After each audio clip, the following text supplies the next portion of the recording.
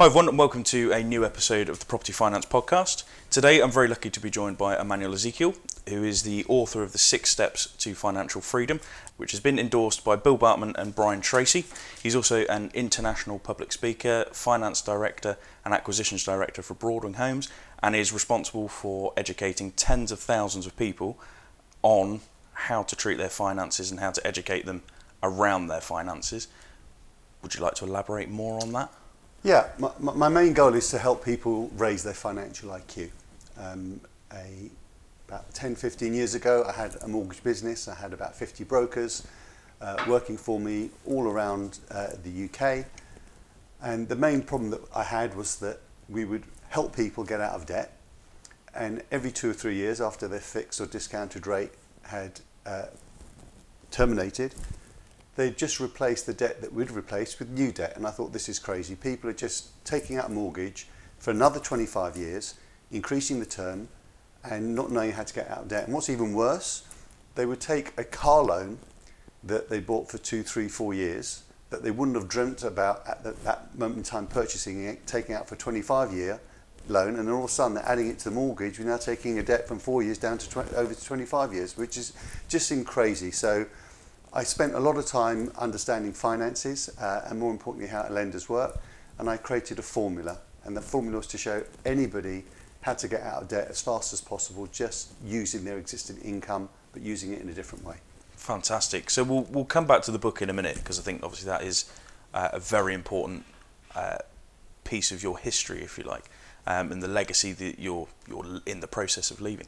So just coming back to the mortgage business, so what made you decide to get into mortgages, and actually from that point, how did you go about growing to a brokerage of 50 brokers? It's quite a substantial brokerage. So that's a really good question. So in my previous life, I used to have a franchise for a company called Sharp's Bedrooms, which is a furniture business, and my franchise was coming to an end, and I wanted to find another business that didn't actually have stock or having to work in people's homes in the same way as actually having furniture there. So I was very lucky that I was approached at that same time by a couple of people that were bringing over a new mortgage concept to the UK. And at the time, nearly all mortgages in the UK were calculated annually in arrears. So it meant any mortgage payment that you made wouldn't be credited to your mortgage account until the end of 12 months. However, there was a company that came over from Australia, and at the time they were called First Active Mortgages, that changed all of that. And that's how mortgages are now calculated today, was on a daily rate of interest. And what that actually meant is every time you made a payment to your mortgage, immediately your mortgage balance was actually reduced. And they had something else added to that mortgage, what was called a current account mortgage, and they also had a calculator linked to that called a current account mortgage calculator. And the reason that was so pivotal is I spent 6 weeks, 8 hours a day, understanding that calculator to manipulate any mortgage to make sure you paid the least amount of interest and paid off your mortgage as fast as possible. And I became the expert in this country on that calculator. I would make tens of thousands of pounds saving to the average person within 5 or 10 minutes just by playing around with their mortgage and their income and their savings. So on the back of that, because it was so unique, and at the same time, you know when things just get all lined up together? Yep. The BBC on Watchdog did a programme that talked about how much people were losing by paying mortgages on an annual rate of interest and how they should be looking at daily interest. And I used that video clip to actually build a business, because you can't get any more endorsement at the time than BBC Watchdog saying that this is the kind of mortgage that you need to have to pay the least amount of interest. So everything just seemed to follow suit. And then just recruiting one person after another in different areas allowed us to do that. So we were very lucky at the time. There was no mortgage regulation like there is now. We had a telesales department. We'd ring up people, ask them if they had a mortgage, which you can't do now. No. We could ring them up, we'd ask them, we'd make an appointment, we'd go and see them. After 2 or 3 visits, we'd actually work out what's the best way we could actually help that person. So things were different then, and that's how I was able to actually create the business. and on the back of that, help people, because as I said, after every 2 or 3 years, people come back with the debt, and I wanted to change that. I wanted to educate people and raise their financial IQ, and that's why I'm so passionate about that particular area. Okay, so 2 questions just off the back of that. So the first one is, approximately, how much do you think you saved people on their mortgages over the time that you were a mortgage broker? That's really hard to say. What I will say is that the average person will save £20,000 to £25,000 worth of interest on their mortgage. Wow. And I've helped thousands and thousands of people, and still help them based on the book, and then actually copying and adapting the formula. And more importantly, I wrote the book as if a 10 or 11-year-old was reading it, so it's in plain English, because most finance books are boring and they're very hard to understand. So I wanted to create something that anybody can pick up and understand, and put in a process that happens automatically. Okay. And the second question is, so you obviously the mortgage brokerage is massive, are obviously doing very well off the back of it. What was the sort of exit point for you? What made you realise that either you wanted to come out, or not necessarily come out of it, were you offered an exit out of it, or how did you exit that bit? Because obviously you're not a mortgage broker anymore. So the exit process happened for me. And it happened for me because circumstances changed in 2008, 2009, when regulation changed. We could no longer call people, cold calling, so the cost of acquisition of our clients. So the whole demise at the same time meant that the business just basically trailed away. So it was a forced exit at the time. So you've come to that point where you've had, unfortunately, as many people did in 2007, 2008, had a forced exit out of something you're very passionate about. So at that point, what have you then moved into? Is it at that point that you've then decided that you want to get into property full time, or what was the transition? Because obviously now, as we know you are now sort of have many different things, but your main thing is obviously educating people on financial freedom, but also being the finance director and acquisitions director for Broadwing, which is obviously gathering pace rather rapidly. But obviously there's that middle gap of about 10 years that it'd be interesting to understand. Yeah, so during that period of time, I'd already started my journey on buy-to-let, becoming a landlord on a buy-to-let portfolio. And like most uneducated landlords and investors, I did what most of us do, is I used all my money and ran out of it quickly. I'd bought a couple of properties. However, I knew a number of people that were still buying property, and they were saying at the time they wasn't using their money. So I learned over a period of time when people, they didn't say, let me rephrase that, they said they were buying either no money down or none of their own money.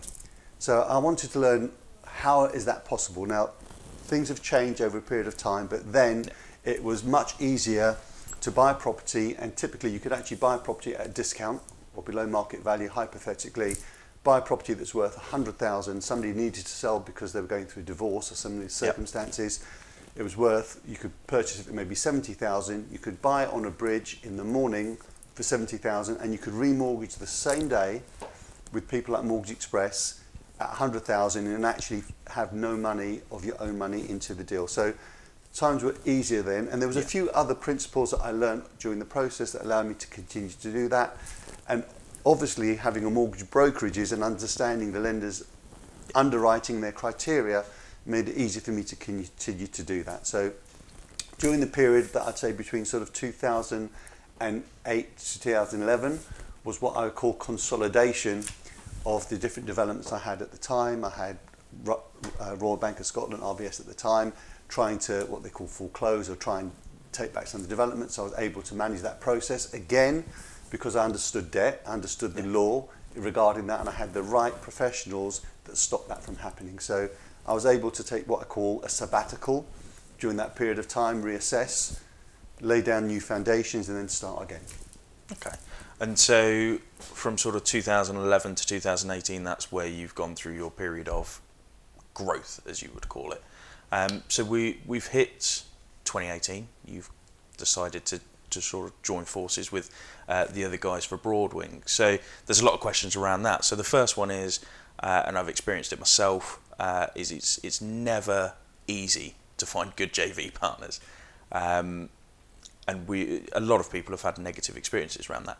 So how have you gone through the process of finding good JV partners? Because at the minute, from the external, it looks like you guys have found a very good partnership between the three of you, and you seem to go from strength to strength to strength.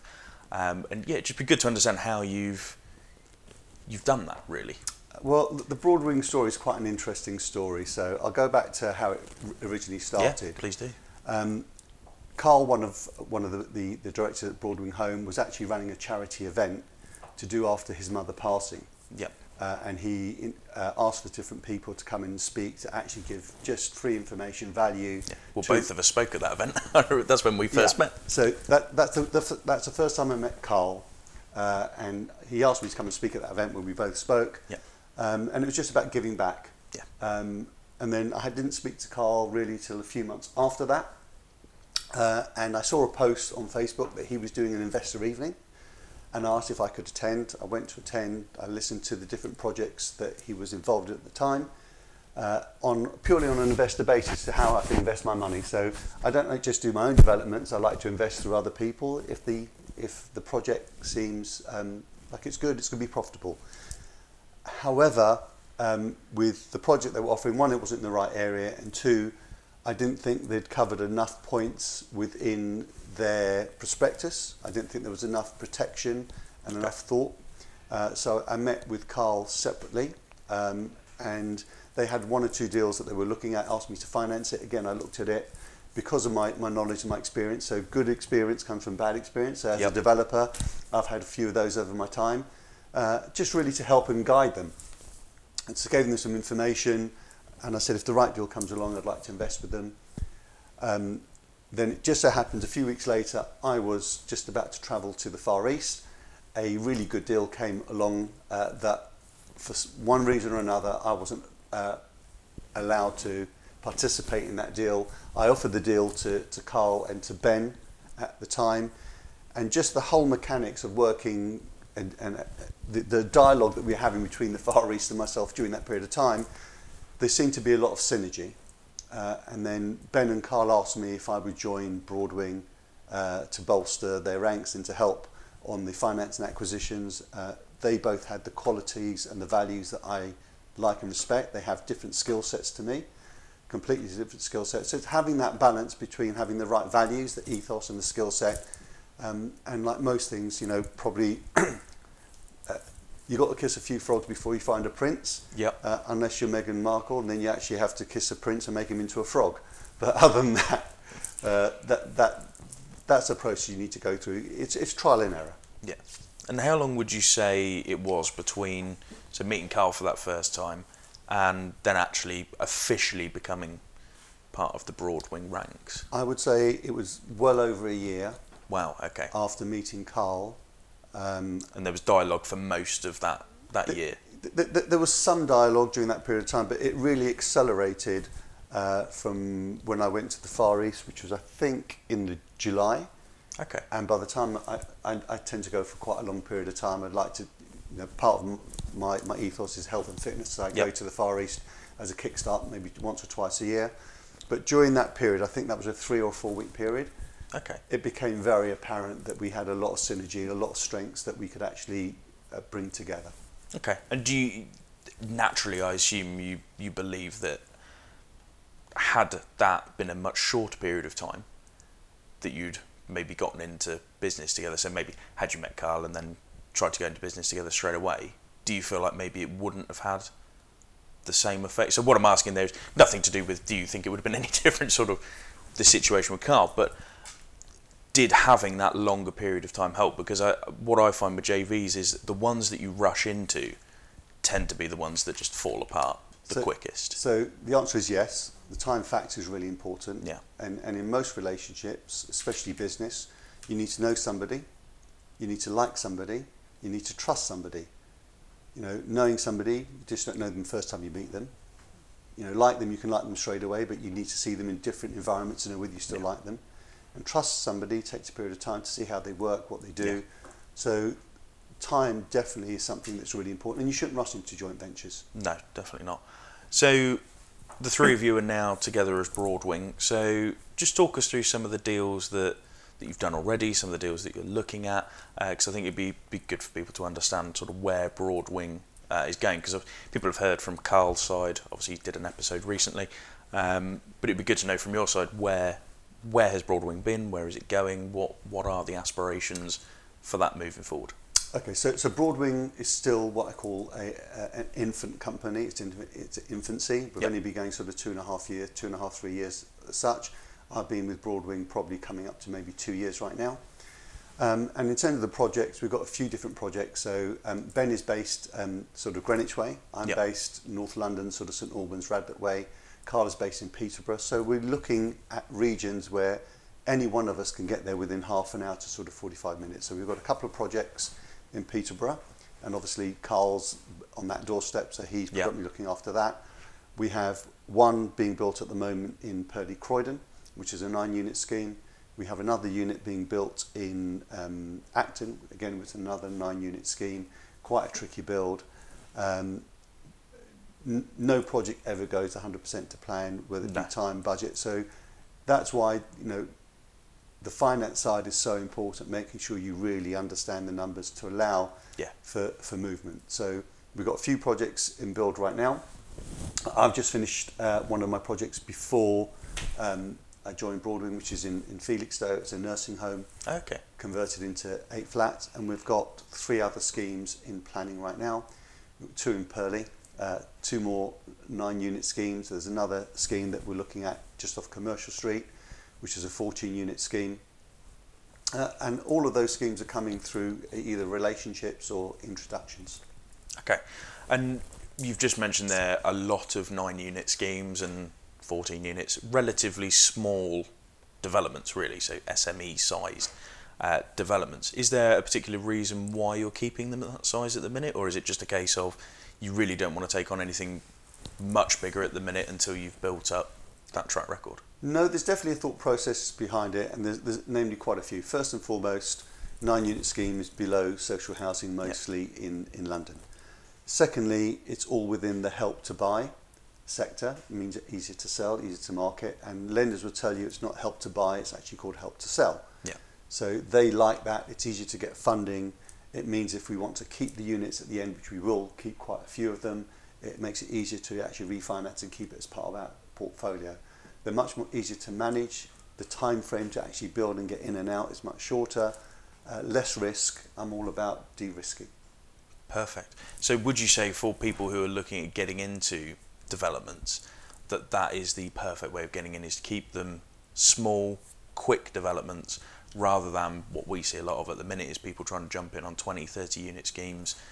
You think for the first time developer or the infant developer, keep it small, quick, in and out jobs. So if you've never done development before, I would probably steer you clear of development. It's probably the hardest discipline in all property strategy. So what I would suggest, if you're going to get in development and you really want to, do it with somebody that already has a great track record, has done many developments, profitable developments, delivering in budget.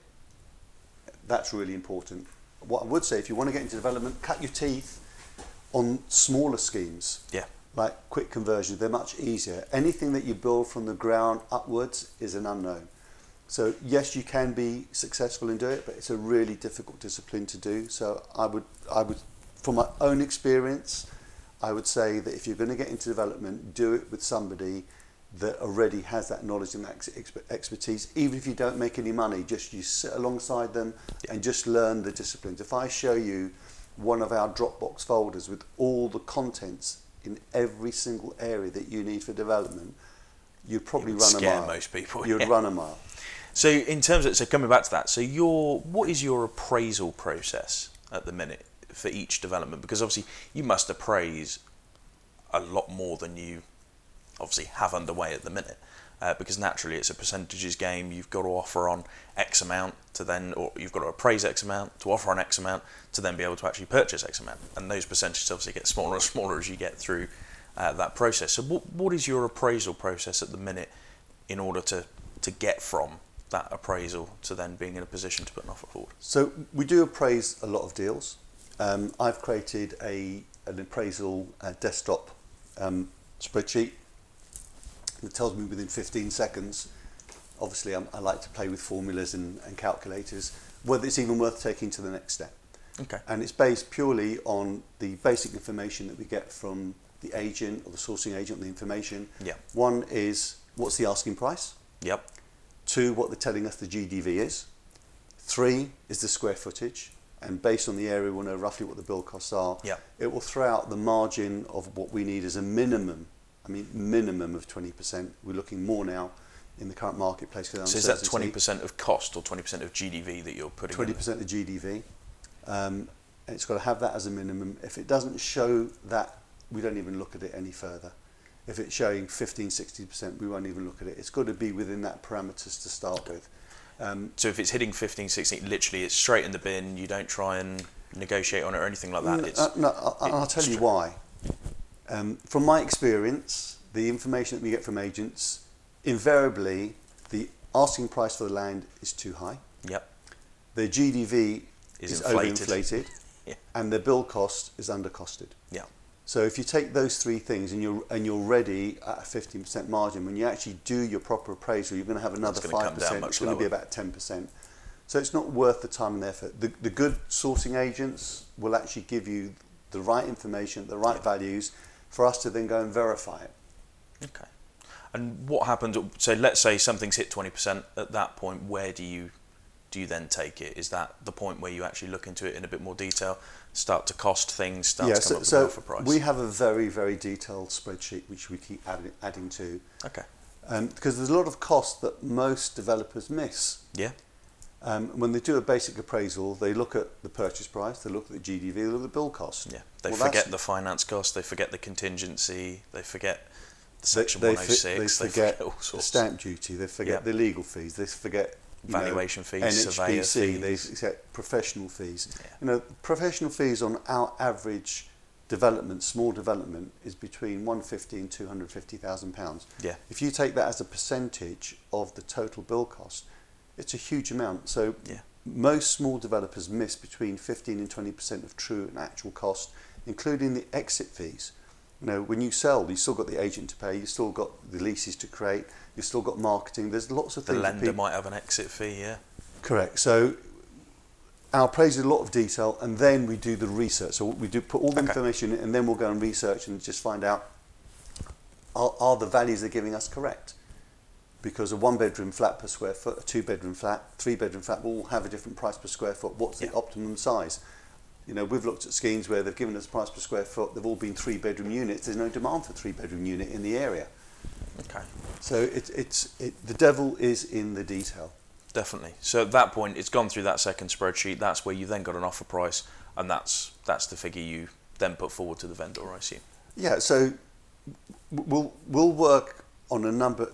I'm quite creative in terms of how I structure a deal. There's many ways to look at it to give the same outcome. But yes, we'll put an offer and we'll put multiple offers. And I would say probably for every 100 deals that we do, we'll probably only go further with about 2 or 3 and maybe only complete on 1. For lots of different reasons. Yeah. Lending criteria.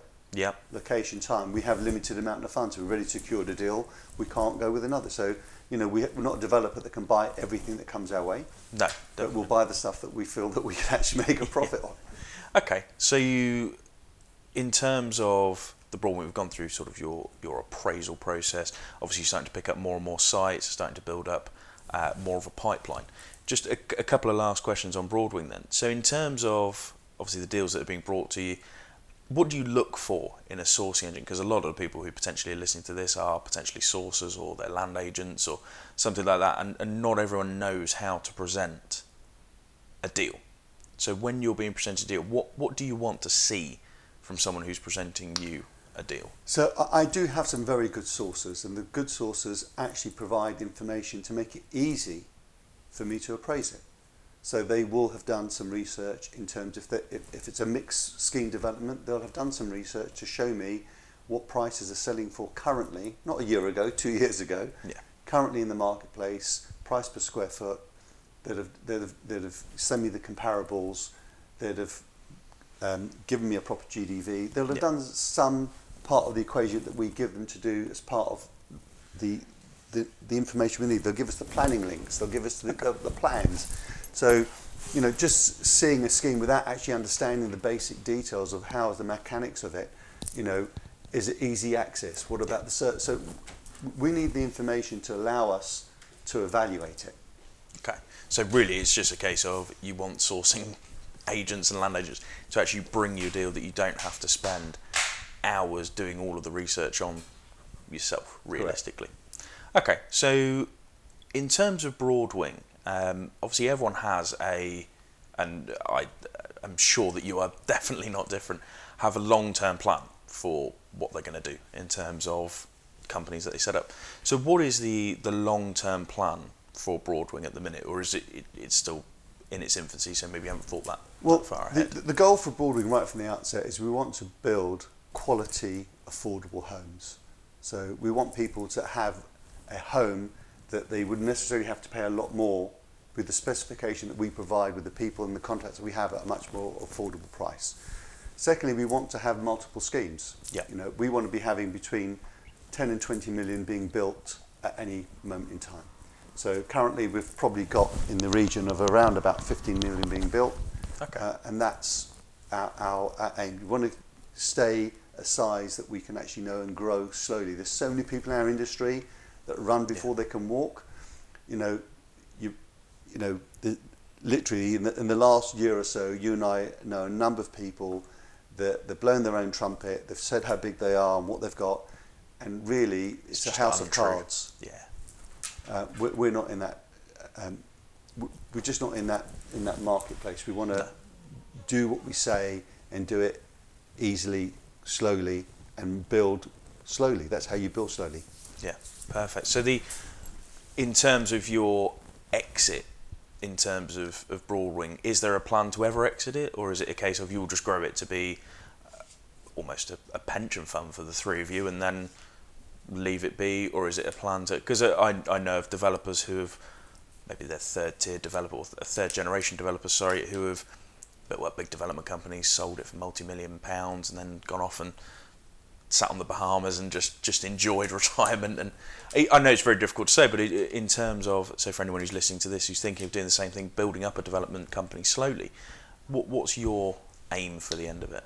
So I think our aim is, as a company, to continue developing, continue building, also at the same time to continue adding to our portfolio, and at the same time also to fund other small developers that need the finance, that need the knowledge and education once we have the capital resources to do that. And we will invest in people that have the knowledge and the time, but not necessarily the finances. Perfect. Okay, so the long-term plan is to retain it and just essentially give back is what you're Correct. looking to do. Perfect. So that leads us nicely on to coming back to your book. So talk us through, obviously we did a brief introduction of the book earlier, but talk to us in a bit more detail about the book, and I'd be interested to know the process behind how, like you said, finance isn't for everyone. Not everyone finds finance interesting. And like you said, you've written this to be in plain English, but in terms of your process, how do you sit down and write a 240-page book on financial freedom? It'd just be interesting to know how you went about that. So there's different stages to come to finance. So first is realization. If you don't realize how you're being screwed, you're not going to be angry about it to want to do something about it. So the first part is making people realize how the financial system works against you. Yeah. And how the banks make money. So the first thing I started with is showing people to understand how money truly works, so they get angry. People do more to avoid pain than to gain pleasure. So I often give this example. If the bank is borrowing money or getting money on the money market at 1% and they charge a mortgage of 4%, the average answer, if you say to the average person, how much money, what is the bank making? The average answer is 3%. And while that might be true on one level, it's completely untrue. The bank is actually making 300%. So if you were to get a 300% return on your money, would you like that? The answer is great. Now, if you go from a mortgage to a bank loan that's 9 or 10% and they're buying money at 1%, they're now making 900%. And if you put it onto a credit card where it's 20%, and so forth, you can see how much money the bank is making from you. And it's even worse, because when you put your money in the bank and you've got getting 0.1% and they're then leveraging your money, you can see how much money they're making. And then it goes even one stage further. For every pound the bank has on deposit, they can lend 9 times that ratio. So just think about this. You deposit £1,000 in the bank, they can now lend £9,000 because that's the law in this country and most European countries, that they can leverage 9 times. You then take that £9,000 and you deposit with the next bank. Guess what? They can now leverage that 9,000 times 9. And so on and so on. So money is quite fictitious. However, if you actually know how compound interest works, now Albert Einstein said one of the greatest things he's ever seen in the world is compounded effect, the compound effect of interest. Why would one of the cleverest men ever to exist in this world say that? Because it really is true. So what I've tried to do is create this compounded effect on your mortgage and reverse it compared to what the lenders do. So the first part is getting you angry to understand just how much money is being elicited from you. The second part is to change the way that we think and that we act. We live in a world, especially now with the internet and the TV, where people want to keep up with the Joneses, with their houses, with their cars, with their holidays. So it's about re-simplifying your life. I said I come from quite a humble background, and understanding that money isn't that important, but simplifying your life where you don't have these debts, where you're having to work to pay for your mortgage, for your car loan. Most people are working 6 or 7 months of the year just to pay the government taxes and to pay for loans without actually. So I wanted to change that effect, because the truth is you're much better off having disposable income when you're 45 and 50 than when you're 65 or 70, when you're too old to actually enjoy it. So I wanted to create new freedoms for people. Okay. So in terms of that, from what you've said, you're very passionate about it. Very passionate. So actually writing 240 pages actually probably wasn't that difficult, because I suppose when you actually get into it, and like you said, once you get into all these different nuances of what's occurring, I assume that was a fairly easy write. Yeah, well, a couple of bits to that. So first and foremost, 240 pages, I wrote it so a 10 or 11-year-old could understand it. So first and foremost, the writing is quite big. Secondly, I can confirm the writing is quite big. Secondly, there's quite a lot of diagrams and there's a lot of motivational quotes in there. Yeah. So it allows it, and there's some exercise that you have to go through. So although it might appear quite a big book, it's a very easy book, and most people can actually get through the book in one sitting. Fantastic. Okay, so coming off the book then, so you've educated tens of thousands of people as to how to make themselves more financially aware, and like you said, raise their financial IQ. So coming off the back of that, obviously your presence, your reputation within the community is rising and rising and rising and rising, and that has now been met with your appearance on Rich House Poor House, which obviously we're going to mention, because how can we not? So just talk us through that, how you were approached with it, your thought process for that as well, because obviously, like you said at the time, it's all in the editing. It can be quite nerve-wracking, actually, if you're approached with something like that, to think, well, how is that going to affect my reputation? So just talk us through the process, and then I'll ask you about actually what's happened off the back of the show as well. So I was contacted by Channel 5 on the back of one of my book and the different talks that I do. They saw a couple of videos on YouTube in terms of what I do, and they approached me and asked me if I'd be interested in doing it. I said I would be interested, and I do have quite a few people in the TV industry, and one of them, who's a very well-known presenter, I won't mention her name, I asked her about the company at the time, and she said that they are a company that like to not over-exaggerate a situation, so that they'd give it a true reflection. So I thought, on that basis, I would probably like to do it. Okay. And did anyone at the time advise you not to do it, or was everyone quite supportive of it? No, quite a few people said we shouldn't do it. My son was one of them at the time, but he ultimately came on the show with me as well. He didn't want to give up his home and stuff to start with. family and a few friends, but I thought it was something that if it was done properly and the true essence that I wanted to do, if the show reflected that, then it would actually have a positive knock-on effect. Okay, and off the back of it, you've said that you were pleasantly surprised as to how it came across, and obviously I think the edit was great. So the reception off the back of it obviously has been, as you've said, very positive. So just talk us through some of the response that you've had to that. As a parent, the feedback I've had from both of my children, how they were, it makes me realise, as both my ex-wife and myself, we brought our children up with the correct values and how to behave with somebody that's less fortunate than yourself. So that was really, in fact, the most positive thing that I actually got from it was actually the really amazing comments I had about my children. Fantastic. The other part was obviously people that have known me in business to actually see me in a non-business environment, and that I'm not quite as bad as they thought I was. Yeah, and it's lovely to see, because we all know you from the business side, really. And it's lovely to see that real life version of you. And it sounds silly in a way, but it's always good to have that. So in terms of, coming on to the next question is about investors. So obviously as Broadwing, you're constantly approaching investors. Have you found that the show had a positive effect in terms of approaching investors, or has it not really had an effect at all? I think that the show has shown ultimately that myself and people I'm involved with, because Carl was on it as well, that we are just genuinely nice, caring, thoughtful people. And it's helped with that know, like and trust that you mentioned earlier. It's certainly helping with know, like and trust. Certainly know, because you get to see me, like, hopefully people can associate with the kind of people that we are. And over time, I think that will actually have a knock-on benefit that people want to do business with us. Brilliant.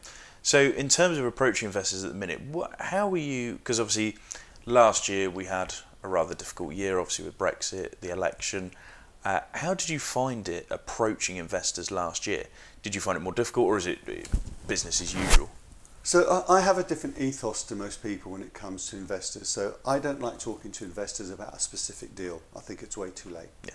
I want to create the relationship well in advance, so people have already committed to actually want to do business with you. And when you find the right deal that meets their criteria, it's just a simple step moving forward. Whereas most people tend to find the deal and then try and find the investor, and it's all panic stations. You feel desperate. So if we find a deal, often we'll buy it with our own money, and then maybe we'll try and find an investor or bridging, not necessarily bridging, but maybe mezz finance or an equity partner. Okay, to come in and replace the money that you... Yeah, and again, there's another reason for doing that. It's cheaper. Yeah. If you need an investor, you're going to pay much more. Definitely. When you don't need somebody, it is much cheaper. So it's a different thought process and ethos, and I've learned that over time. Yeah, without a shadow of a doubt. And obviously, you guys have surrounded yourselves with a lot of great professionals. Obviously, we've seen a lot of the CGIs and whatnot that have been put together for you guys by your architects and whatnot, and obviously they've helped in terms of putting out your visions.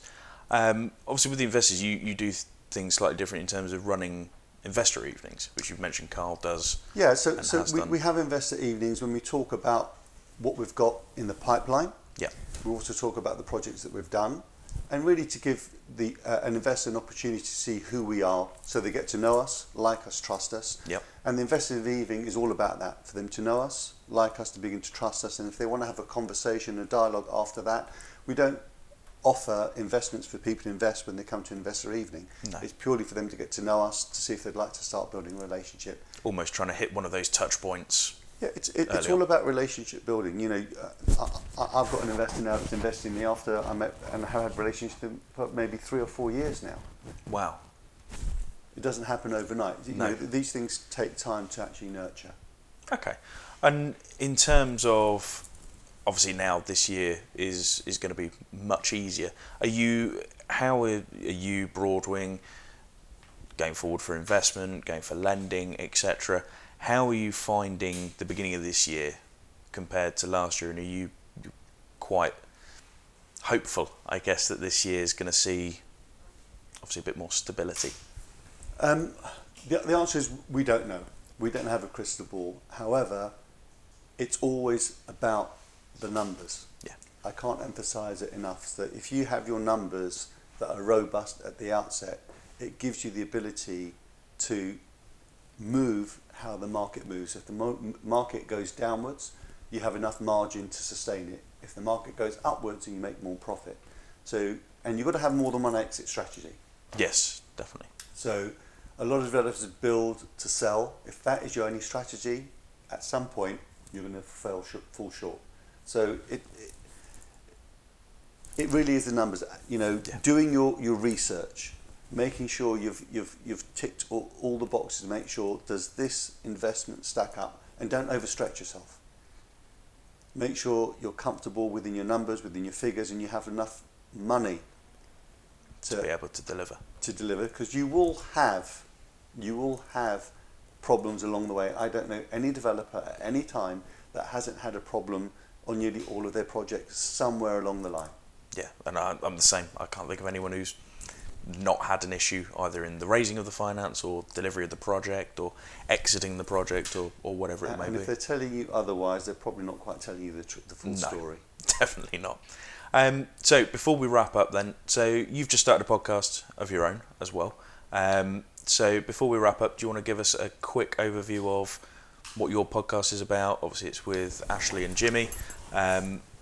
What's it about? Yeah, so I've set up two things. One is a podcast. I've been asked through Ashley Banfield and Jimmy London, quite a good name. Yep. Ashley is the main person with Wealth Success Academy, and it's really the straight talking property podcast to give people the tips and the tricks and information to use where they don't have to go ideally always to a property seminar, run to the back of a room and pay a huge amount of money, and just to help people understand there are ways to participate in property, and it's not a get rich quick scheme, it's a get rich slowly scheme, but there are ways that you can increase your income, your cash flow, if you do things right. The other side that I'm doing, I'm actually started to do some videos, and really to help people, one on their mindset, one on their finance, one on their health, because property is not just about money, it's about lots of different areas that allow you to propel to allow yourself to become successful. So health is really key. If you're not healthy, nothing really matters. If you're not happy, then it doesn't matter how much money you have. And the other part is contribution. Today is all about contribution, how we help other people, and it's about how we grow and become better persons and better versions of ourselves.